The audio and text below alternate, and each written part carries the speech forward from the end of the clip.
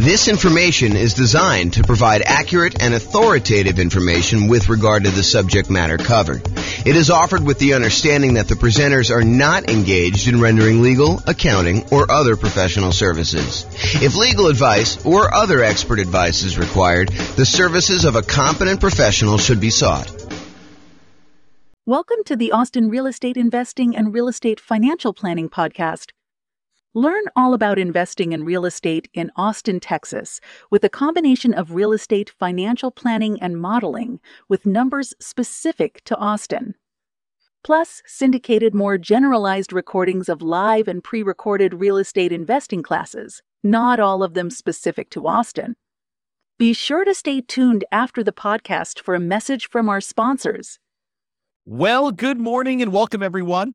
I am your host, James Orr, and today I have a really exciting class. This is sort of a continuation of yesterday's class, and today we're going to go over something that I feel is being sort of misrepresented in the marketplace in some ways, and I'll explain to you what I mean. So this is October 2023 that I record this, although this could really be any point in time, but some of the backstory is very relevant to the time period we just left. So right now, over the last, 5 years or so, we've seen real estate values skyrocket. We've seen a massive increase in the amount of equity that a lot of real estate investors have in their properties. And there's this push, I think, just in general, but also from real estate agents in particular, that investors should re-leverage up their properties. They should take some of the equity, some of the dead equity that they've got in their properties that they have seen from, having these really low mortgage interest rates, where interest rates were really, really low. So that the amount that they're paying down in principal, especially early on, is much larger than when you have higher interest rates. Plus, they're seeing their property prices go up a lot. And so the amount of equity they have in their properties is really, really high. And we all know, well, I hope you all know, that as you own a property for a longer period of time, as your equity grows in the property, the return you're earning on that equity tends to decline. It's a real phenomenon. This actually exists. Like when you own a property for a period of time, the returns you're earning compared to how much you have invested in the deal, the equity you still have locked up in the deal, actually goes down over time. And so there's this tendency, this desire for a lot of real estate investors to say, hey, I've got all this equity in my properties. My return on equity is going down. What I should do is either re-leverage my property, go refinance out some of the money I've got tied up in there, or sell my properties and take the equity and then redeploy it, re-leverage up, go from having, 50, 60, 70% of equity back down to 20% of equity by putting 20% down when you buy property, or if you're doing the nomad or house hacking strategy where you're buying properties as an owner occupant to move into, you can do 3.5% down with FHA loans, or 5% down conventional, or even 0% down with like a VA loan or something like that. So you can re-leverage up, take some of the money you have locked up in one property and apply it to buy, 1, 2, 3, 4, 5 other properties to kind of do this. And so what today's class is about, it's about this concept of expected value. And specifically, I'm calling this class why it's risky to leverage up when investing in real estate. Now, I want to be 100% clear. I'm not telling you do not leverage up. I'm not telling you to leverage up either, though. What I want you to understand is why it's risky to leverage up. And I want to show you some examples as to why you may not want to do this and what could possibly happen, so that you do this with eyes wide open and you make a educated decision when you do this. Plus, at the end, I might show you some really, really advanced stuff that we're doing where I go to Freaky Town about how we model some of this stuff to model more realistic examples of what's happening in the real world. So this class is called Expected Value, Why It's Risky to Leverage Up when Investing in Real Estate. And I'm going to jump right into the presentation. And first, I'm going to define expected value, because some of you are like, expected value, what? What is that whole thing? So what is expected value? Expected value is the average of the probability weighted outcomes that you might see in a situation. The Oxford Dictionary's definition is a predicted value of a variable like net worth or cash flow, or how long it's going to take you to be financially independent, or a measure of risk like debt to income or debt to net worth, or any of these other measures that we have. It's any variable that you want to do, but it is according to Oxford Dictionary's definition, a predicted value of a variable calculated as the sum of all of the possible values each multiplied by the probability of their occurrence. And I'm going to go into some examples, but I want you to just understand like what is happening here. So for us, we might ask something like, what is my estimated net worth or cash flow or the month that we achieve financial independence, where we look at all of the different things that could happen and what the probability of each thing happening is. So if we say, okay, look, I'm going to make this investment in this property. A year from now, what will my net worth be? Well, property values could go up. They could go up a lot in the next year. It's possible we could see a 10% plus increase in property values. But is that a very likely event? Is that very likely to happen? And the answer is we don't know, but we could guess and say, that's not like 90% chance that that's going to happen. We're not thinking that it's going to be a 90% probability that property values are going to go up 10%. Could it happen? Sure. Maybe it's a 10% chance. And picking these probabilities is difficult, but the idea is that you do your best. You pick like what you think could happen. Now, is it likely that property values will go up a little bit in the next year? Sure. I think that that's a reasonable assumption for a lot of folks. And so maybe you say, 40% chance that property values are going to go up in the 3 to 5% range. And then you could say, well, I also think it could be somewhere between 0 and 3% that they go up. And so you can go ahead and estimate the probability of that being whatever it is, 20% or so. But there is also a probability that property values will go down. And there's a chance that it'll go down a little bit, 0 to negative 3%. And then you could say that's about whatever it is, 20%. And then you could say there is also a chance that we will see a pretty significant decline in property values. Maybe that's 5 or 10% chance where it goes between -3 and -5 or -3 and -6 or -3 and -10 or whatever you decide your numbers are and what the probability is. Then the idea is you could use all of those estimates you came up with. There's a 10% chance it's going to go up 10% and a 40% chance it's going to go up, somewhere between 3 and 6% and, an X percent chance. And you could actually look at all that and you could do some basic math to determine what the average of all of those probability weighted estimates are to see what is likely for you and see what you are likely to achieve when we do that. So let's look at a really simple, I would argue overly simple or oversimplified example of why leveraging up adds risk. And I'll start with something basic, and then I'll add a little bit of complexity, and then I'll show you a lot more complexity with a very basic example, of a very advanced example, but a brief example of what that is. Okay, so imagine for a second that you have a 6-sided die, regular die that you might play in Monopoly or something like that. And you're betting with the roll of the die that the property you're about to buy is going to do something. Okay, and so you're betting basically $100,000, a down payment, on the roll of the die. If the die lands on a 6, then the property you bought does really, really, really, really well, and it's worth $1 million. Your $100,000 initial investment becomes worth $1 million total. Okay, that's only if you roll a 6. If the die lands on 1, though, then you are forced into foreclosure. The market goes horribly wrong. You have to jettison the property. You have to actually give the property back to the bank. You lose the full $100,000 that you invested in the deal, and you lose your credit. You have bad credit when you do that too, okay? So if it lands on 1, then you're forced into foreclosure. You lose your entire $100,000 investment. The investment goes completely to crap, okay? But if the die lands on 2, 3, 4, or 5, not a 1, not a 6, but any of the other numbers, 2, 3, 4, or 5, then your $100,000 investment is worth $150,000. So you have a reasonable return on your investment over some period of time. It's not just like instantly, but over some period of time, it performs reasonably well over the ownership period. So the question is, should you roll the die? Should you make the investment in this house? And what is the probability weighted average of all those results? So let's look at the math. And I created this brand new spreadsheet, which I will give to you as a download. I didn't set up a link for it, so I'll have to put a link in the show notes or something like that for you to get it. But it is a expected value, a risk and reward calculator, and it doesn't actually have to be for real estate investing, although this is a really good tool for you to estimate, a really basic tool for you to estimate what is going on with your real estate stuff. So what we did is we just put into this spreadsheet what the different results were, what the value of those things would be after those results happen, and what the probability of that happening are. And then we do some calculations, and I show you what the expected value is. So I'll go walk you through it. So this is just the numbered examples of them. So you can put in as many as you want, up to 12. Of course, you can expand the spreadsheet if you need to in order to do more than 12, but I put 12 in here as kind of a placeholder to keep it neat. So number 1, property does really, really well. You roll a 6 on the die, and in that case, you make $1 million. And the probability of that happening is 1 out of 6, or about 16.7%.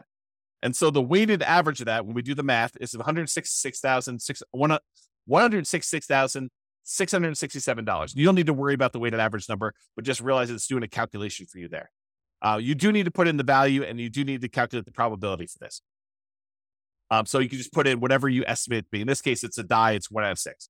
So when the property does okay, you roll a 2, 3, 4, or 5 on the die, then the value becomes $150,000. So your $100,000 becomes worth $150,000 in that case. And the probability of that happening is 4 chances out of 6, or about 66.7% chance of it happening.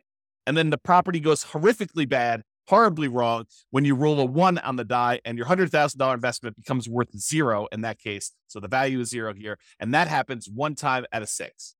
And in those cases, we do some math on that, and we determine that the expected value of you placing a $100,000 bet on a roll of the die, in other words, putting $100,000 down payment, buying an investment property where these are the only 3 options, although they're not weighted equally, then that probability, the expected value, the probability weighted value of this particular bet you're making is $266,666.67. So in this case, if you could run this, if you had 1 million parallel lives to run, then on average, you would earn $666,667. Wow, it's a mouthful. On average of all those. Now, here's what's crazy about this is there are times if you roll the 6 on the die when you do really, really well, you make $1 million, you look like a stud, and you start telling people about all the different special skills you have of rolling a die and how amazing you are at rolling a 6. And yeah, I did that. My $100,000 investment now became $1 million, and you look like a superstar. But really, it was a roll of the die to a great extent. Now, you chose to roll the die. You chose to put the $100,000 in. And this is a parallel to like investing in real life. Like some of the things are out of our control. We don't know how the general economy will do. We can kind of make some predictions about that. But historically, we're really bad about making predictions about how things like this occur. Okay. So you go in there and one roll of die, you make $1 million. But there's a lot of times when you just do okay. You put $100,000 in over a period of time, several years or whatever, your $100,000 is worth $150,000. And that's the majority of the time. But what if in one of your lives, your $100,000 investment was the time when everything went to crap and it went to 0? You don't feel so good about that. And unless you have another $100,000 sitting right behind you where you can take that and redeploy it and make another investment right afterward in order to do this, the chance of you having that another $100,000 is relatively low for most people. So the trick is when you're looking at these things, you need to not only look at the probability and the expected value of how this might do overall, but you need to look at how much of a variance there is. In one case, you make $1 million. That's 1 out of 6 chance. In one case, you make $0 or you lose all of your money, and that's a 1 in 6 chance. But there's a huge middle where 2/3 of the time, you are actually only going to make $150,000 on that particular investment. So you got to decide, is it worthwhile that 1 time out of 6, I'm going to go broke, and 1 time out of 6, I'm going to become a millionaire, and like 2/3 of the time, 4 out of 6, I'm actually going to just do okay on this particular investment. And that's sort of the decision we're talking about as to when you should leverage up. So let me talk to you about this example.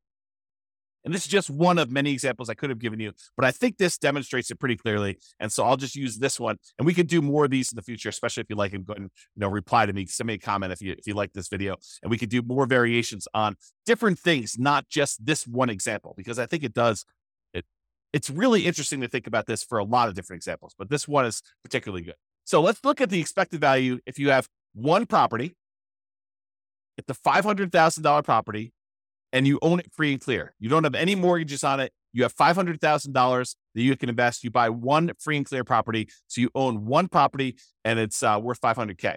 So we have a couple different things that could happen in the marketplace, though. Okay, I set up 5 different scenarios. One scenario is where property values go up 6% and you have 6% higher rent. And we're kind of looking at like a year out. So this is sort of like 1 year of number where you're able to get 6% more rent and 6% appreciation on a particular property. And in that case, if you own one $500,000 property, including all the different benefits of investing in real estate, cash flow, your cash flow from depreciation, appreciation, and debt pay down, which is none in this particular case, your $500,000 becomes worth $571,000, $972. And I've said, there's a 10% chance that will happen, that property values will go up 6% and you'll have 6% more in rent. And so we do that calculation here to show you what the weighted value of that is. Now I say to you, okay, there's also a chance that property values will go up 3%, a relatively reasonable appreciation rate on a single property, and you're getting 3% more rent. And so if you do that, it's worth $555,000, almost $556,000. But I've said that is probably the most likely scenario, that 55% of the time, more than half the time, that is likely what's going to happen. You're just going to see slow and steady appreciation, about 3% per year, and you're going to see 3% higher rent when you do that. And so you make $55,000, almost $56,000 on your $500,000 investment, kind of doing that deal. Okay. But that happens most of the time, 55% of the time. There's another scenario where you see no appreciation. Your property that you bought for $500, a year later is still worth $500, and you don't see any premium or any discount on rent. It's flat. So no rent appreciation and no appreciation on that property. And in that case, your $500,000 property made you about $39,514. So you have about round up a little bit, about $540,000 doing that. And I think there's about a 20% chance of that happening, where because of the market conditions, prices were way up over the last bunch of years. Interest rates are at 8%. And so we're saying, look, instead of property values going up, they're not going down, but they're not going up either. They're sort of just going to hold their own, and they're going to stay there for a year. And so we have about a 20% chance, or a 1 in 5 chance that is going to happen. Now, I also think that there's a chance we're going to see a price decline, that property values will go down by 3%, and that we will have 3% lower rent. And if that's the case, you're only going to make $23,285 by buying this $500,000 rental property. And I'm assuming that's going to happen about 10% of the time. So there's a 10% chance that instead of property values going up or staying the same, that they actually go down, and rents are a little bit less than what you thought they were going to be as well, by about 3%. And then finally, I said that happens 10% of the time, if I didn't say that. And then finally, I think there's a chance, might be a small chance, but there's a chance we're going to see a pretty significant decline, a negative 6% appreciation rate and lower rent, about 6% lower rent in that particular property. And in that case, you only made $7,055 on that particular property, because you still have a little bit of debt pay down, you still have some tax benefits. So even though the property value went down, you still were profitable on the property. It was just a really small amount of profit. So your $500,000 property, the overall assets that you have now are about $507,055. And I think there's about a 5% chance that is going to happen, or about 1 chance in 20 that you're going to see that decline. Now, if we take all the values I just told you and we multiply them by their probability, we can figure out what the weighted average is, or what the weighted value is, and then we can calculate expected value. You don't need to know the math. The spreadsheet does it for you. But the expected value, if you make a $500,000 investment now, is about $548,439.90. So when you look at this, you're like, okay, that's great. I make a $500,000 investment, even with taking into account that the market could go down, I'm still going to make about $548,439. If I had an infinite number of lifetimes to run this in parallel, and the infinite number of universes where this could possibly happen, this is what my result is. And when you look at this, you think to yourself, okay, if things went really, really well, I would love to take my $500,000 investment and make it $571 in about a year. And even if things went really, really ugly for me, I had this $500,000 investment and it's only worth $507. So I didn't lose a lot of ground if this happened. Now, let's take this same property, but let's buy 5 identical ones, put 20% down instead. This is the idea of releveraging up, right? You have a bunch of equity in your property, in this case, 100% of equity. And instead of buying this one property and having a ton of equity in it and having to be really resilient to price declines and really resilient to rent declines, what we're going to say is, look, we're going to take this same $500,000 and I'm going to put $100,000 down on 1, $100,000 down on 2, 100 on 3, 100 on 4, 100 on 5. So now I got 5 leverage properties. They're not going to cash flow nearly as well. In fact, they're going to cash flow about $100 a month at like the rent appreciation being 0. We're going to say it's about, $100 a month in positive cash flow when you're buying these properties, so 20% down in this particular example. But we're going to look at what happens in all of these 5 different scenarios where you have 6% appreciation, 3%, no appreciation, -3, and -6, all with the same probabilities. So we're going to see how this differs. And that's what this shows you. So the one where you have 6% appreciation, 6% higher rent, the values, because you're leveraged, because you've got 5 properties now, that $500,000 investment is now worth $700,465. You basically had like almost a 40% return, $200,000 return on a $500,000 investment. You're crushing it.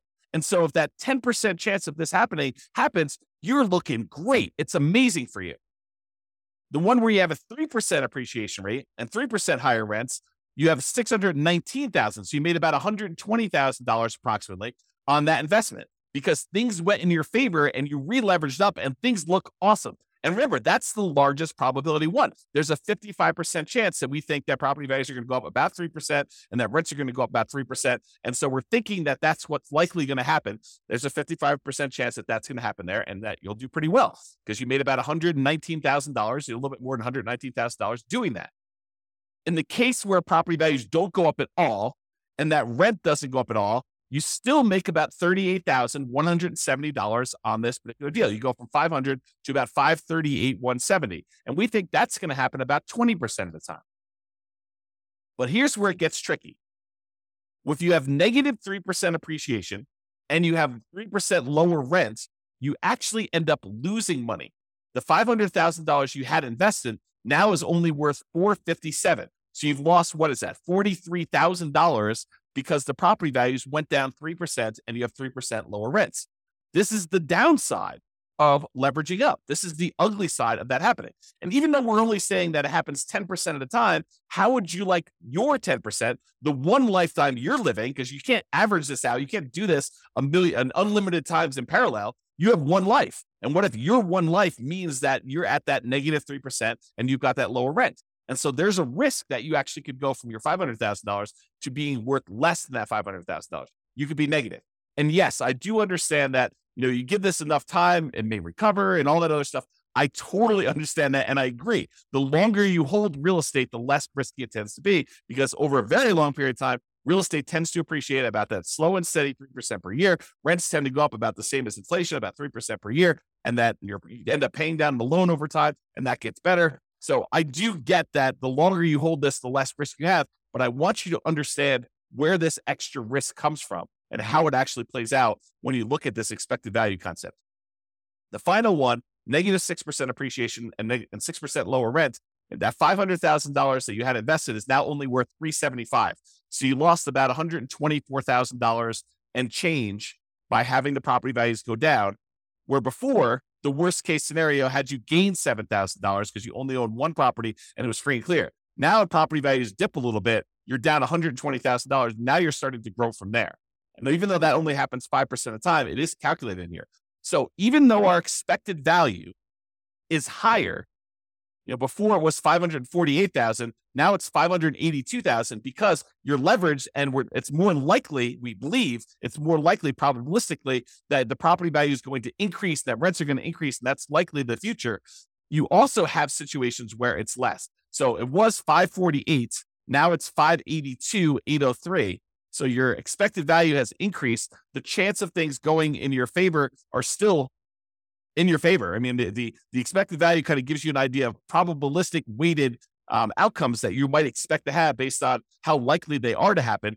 But how would you like to be the one where you lose $125,000 or you lose $43,000? Those are ugly. And those could happen 10% of the time and 5% of the time for combined of 15% between the two of them. So while there's a really good chance this could work out great for you if you leverage up, the danger is there are some situations where it does not work out well for you at all. And you can end up losing money on this. So that's sort of the idea as to why you might want to think twice about leveraging up or the risks associated with leveraging up in real estate. So I just have some notes in here. Let me make sure I cover these. So when you increase leverage, there's a chance that with a reasonable drop in price or rent, you end up losing part of your initial investment. So if we go from that one free and clear property to 20% down, fully leveraged property, leveraged investment properties, there is a chance that you lose money if the property values decline a little bit. So think about that before you take all this money and re-leverage up. There's also a chance you do a lot better than you would without re-leveraging up. So the upside is greater, but there also is a dark side, a downside to this happening, which I want you to be aware of. And again, like I said at the beginning, I'm not telling you to leverage up and I'm not telling you not to leverage up. I just want you to understand what the pros and cons are and what the risks are associated with this and why it does add risk for you to decide to leverage up on your properties. Okay. So estimating probabilities. What can be difficult is correctly, reasonably estimating probabilities, especially when you're a newer real estate investor and you don't know what is normal. I spend a lot of time talking to you about like the assumptions we use when we're doing deal analysis and things like that. And it's based on long-term history. I mean, there's a tendency in a market very close to where I live for people to use 6% appreciation on properties when they're doing their deal analysis. And some people come to me like, James, so-and-so uses 6% when they do their deal analysis. And it's based on, the fact that that particular city has seen, 6% appreciation, depending on how they calculate it. It could be that over the last, whatever, X number of years. As I say, why are you using 3%? Because I'm conservative. That's why. Because my number is based on the overall nationwide average over, I forget the exact number, but it's like 80 plus years or 100 years. I forget the exact number on that. But it's over a very long period of time. I'm using the Case-Shiller number to show what the appreciation rate is over a very long period of time. It's 3%. Okay. And the inflation rate is about 3.1. And so inflation and appreciation are about the same. Okay. So property values tended to keep pace with inflation. It's one of the arguments some people use as to why you shouldn't invest in real estate. Real estate just barely keeps pace with inflation. Why would you go and invest in that? Because it keeps pace with inflation and we can leverage it. So even though we're seeing a 3% increase that's keeping pace with inflation, we may only have 20% invested in. So we're getting 5 times that or 15% return, 5 times 3% per year, 15% return, and inflation's only 3%. So we're gaining 12% a year on inflation. That's why we invest in real estate. One of the reasons. Okay. So people will argue, I don't want to invest in real estate because it just keeps pace with inflation. Yeah, that's awesome. That's great. Okay. So when some people say to you, hey, look, real estate in my market historically over the last 5 years has appreciated 8%. I should use 8% in my appreciation number in my spreadsheet analysis. I don't think so. I think that's a little optimistic. I do not encourage you to do that. And so coming up with these numbers to use is really, really difficult. Like what you should use for values is really difficult. And additionally, coming up with what probability, what the chances are of that happening are also very, very difficult to do, especially when you're new. How do you know, when I did my assumptions over here, how did I know that there was a 10% chance that property values would go up by 6% in higher rent? I guessed. It's an educated guess, but I guessed. It says about 1 year out of 10, property values are going to go up 6% or so, and you're going to see 6% higher rents. Is it possible that I'm wrong with that number? Sure. Is it possible it's 1%? Sure. Is it possible it's 20%? Probably not. Probably not. That would mean that every 5 years that we're seeing property values go up by that much. Maybe in some markets, but overall, I don't think so. So it's really hard to do this. And that's why, and honestly, it's imperfect because even if we had perfect history going back 100 or 200, 300 years, the past does not dictate or exactly say that we are definitely going to have exactly what happened in the past happen in the future. I think that it's really good and helpful to look at the past numbers and evaluate those and say, hey, look, this is what the range has been. It's possible we could see a 99% increase in property values in a single year. We've not seen that historically, but the highest we've seen is whatever it is in your marketplace, 14% or 9% or 8%. But could it be 99? Sure. Then it's great. It's a bonus, right? Could it be negative 99? Sure. Is it unlikely? Yeah. I mean, the biggest decline we've seen is whatever. You go look at your history and you find out what that is. And you figure out how frequently that happens. Sort of like what I did with our mortgage interest rate confidence meter. When people say, I think I'll be able to get 3% interest rates forever. I'm like, I don't think so. Historically, they're only about 2% of the time. Looking at back data as to what mortgage interest rates were, we only saw, 3% mortgage interest rate about 2% of the time. So for you to think that you're going to be able to get 3% in the future for the next 10, 15, 20 years while you're acquiring properties, it's silly. I mean, I think that's an unrealistic expectation. Okay. So when you're looking at these things, it's really hard to estimate these probabilities, but I think you do the best you can and you update it over time. You're like, look, I really think that this is unlikely, or I think that this is more likely. And we have this recency bias where we think that what has happened recently is more likely to happen in the future. And I think there's a little bit of truth to that.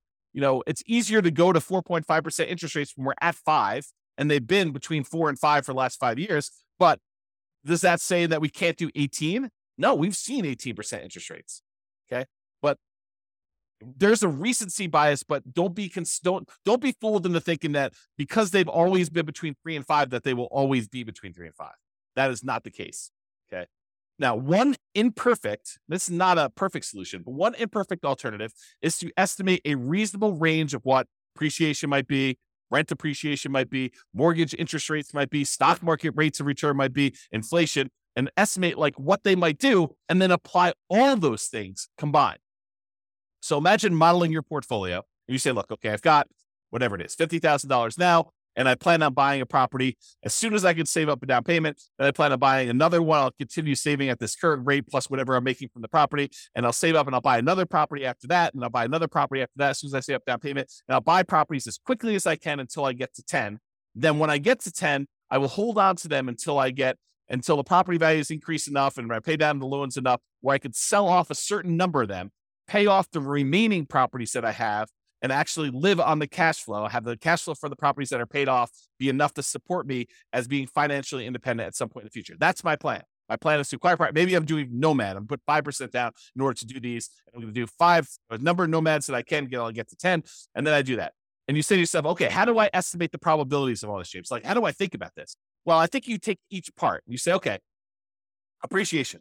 Well, appreciation historically has been around 3, but there have been some years when we've seen, 6, 7, 8, 9, 10%. And there's some years where we've seen negative 1, 2, 3, 4, 5%. So you kind of do this distribution to say, okay, appreciation is probably about 3% on average, but sometimes it can be much higher. Sometimes it can be much less. Same thing with rent appreciation. Could be higher than 3, could be less than 3, but it's usually right around that 3% range over a long-term, period of time. Mortgage interest rates, we'll use what we have today, but, interest rates can go up, quarter point, eighth of a point each month. And so we'll kind of use that and we'll have it snake around. Sometimes it can go up a lot in a row. Sometimes it'll go down. It's never going to go below, the lowest we've ever seen it is, 2.2%, 2.25%, 2.5%, something like that. So we'll never let it go below that, but we'll kind of set this range of what interest rates can do, and we'll have those be random. Stock market, similar idea. We'll say, look, the average has been around 8%. There's sometimes we've seen 27% a year. Sometimes we've seen negative 27% a year. And so we'll go ahead and do these ranges, but most of the time it's going to be right around that 7, 8, 9%, somewhere in there. And then we might say the same thing with inflation. Inflation can be around 3. Sometimes we see it kind of go up to 4, 5, 6, 7, 8 recently. Sometimes it's down to negative, 2, 0, 1, and maybe it's less likely to be negative. We can kind of set those probabilities. Then we take all of those and we apply them to our strategy of buying properties. And we do this analysis using software like the Real Estate Financial Planner, which allows us to do this crazy stuff where we model all this. Now, this is not a class on that particular stuff, but that's typically what I do when I do this type of modeling in the Real Estate Financial Planner software. I will go take like the stock market rate of return, and I'll say, I want it to be around an average of 8. In this case, it's about 7.8. Sometimes it's as low as negative 15% in a year. Sometimes it's as high as 30% a year. But on average, it's around this 8%. And most of the time, it's in this kind of like core 0 to 15% return, with some years being better than others and so like that.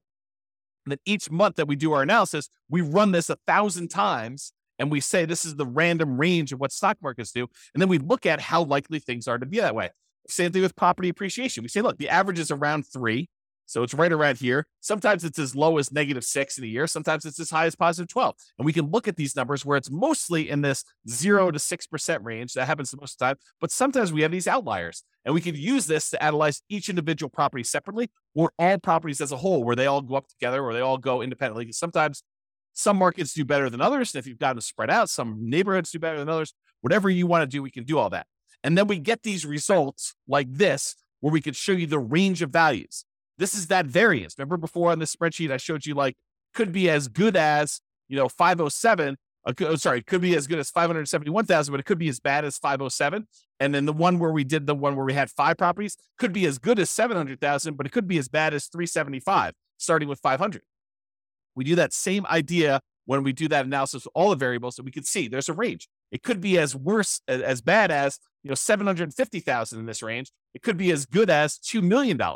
The expected value of it is around 1.2. And I showed you the 25th and the 75th percentile. It shows you that about 25% of the time it's going to be around $1 million, and about 75% of the time it's going to be less than 1.4 or whatever that is. And so we can see this range of values and how the entire investment portfolio will do in terms of net worth and cash flow and time to financial independence and all that stuff. And then what we really can do is we could say, look, I'm comparing two strategies. I want to know what's going to be riskier for me, what's going to have the widest range of variance, what's going to be the one where I am most likely to succeed, but also it gives me a good chance of achieving my goals, and we can compare the two. So for example, in one case here, I'm buying 20% down rentals. In the other case, I'm buying 5% down Nomad rentals. And you can see the Nomad one gives you a lot more upside, a lot higher expected value. That's this dotted line here. Your expected value doing Nomad is like 2.2 versus an expected value of, let's see, whatever this is, about 1.2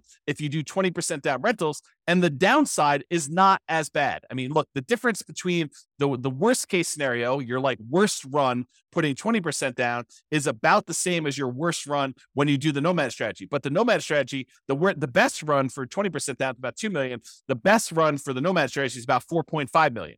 And that's what we want to look at. We want to look at how these risks compare and see what the range of the outcomes might be when we're looking at this, because we could have a much higher expected value and a much higher upside without that much more or no more downside when we look at it. And by comparing these different strategies and doing different things, we can compare things like 5% down Nomad versus 5% down Nomad where we pay off properties first, or 5% down Nomad where we actually sell off part of our properties and pay those off in full. And we can look at these different things and see how they vary. And they could do that with things like net worth or cash flow. And this is one just showing you how long it takes you to be financially independent. And this is the 20% down one. It shows you that the expected value, the like number that is likely to happen, is about 30 years in this particular case with all these assumptions. And this is based on Norm and Norma, if you remember that from a previous podcast episode. But basically, it shows you it takes about 30 years for them to do this, but it could happen as early as 200 months, which whatever that is, a little less than 20 years, probably like 18 years or so, if I had to guess. And then it could happen as late as way past 40 years. It's kind of like the worst case scenario. So you can see the variance in those. And I looked at the 25th percentile.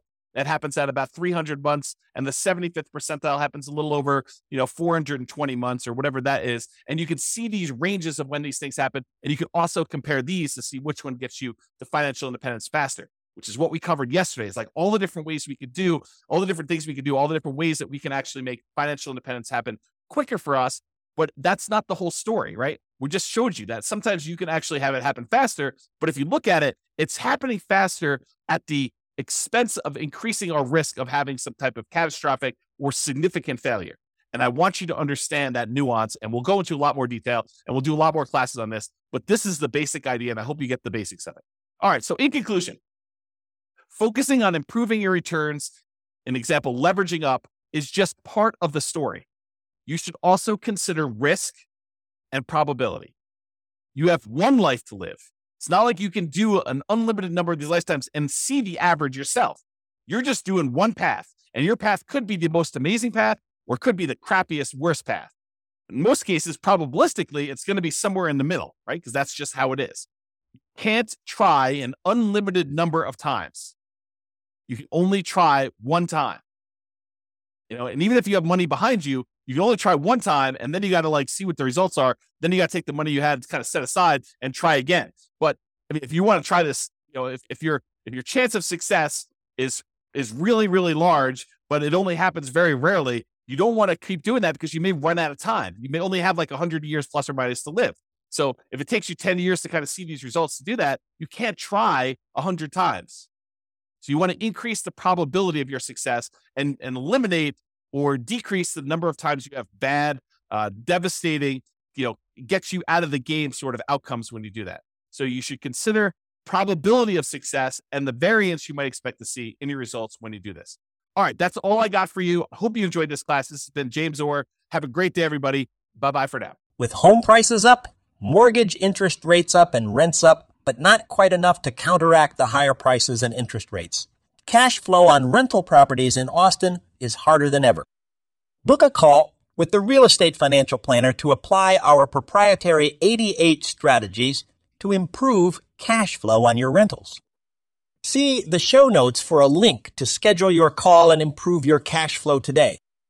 If you're a real estate agent, lender, or professional in Austin that wants to help our real estate investor listeners, consider reaching out to learn about collaboration opportunities with this podcast.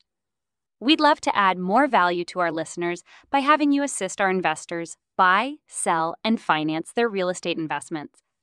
See the show notes to schedule a call to discuss collaboration opportunities.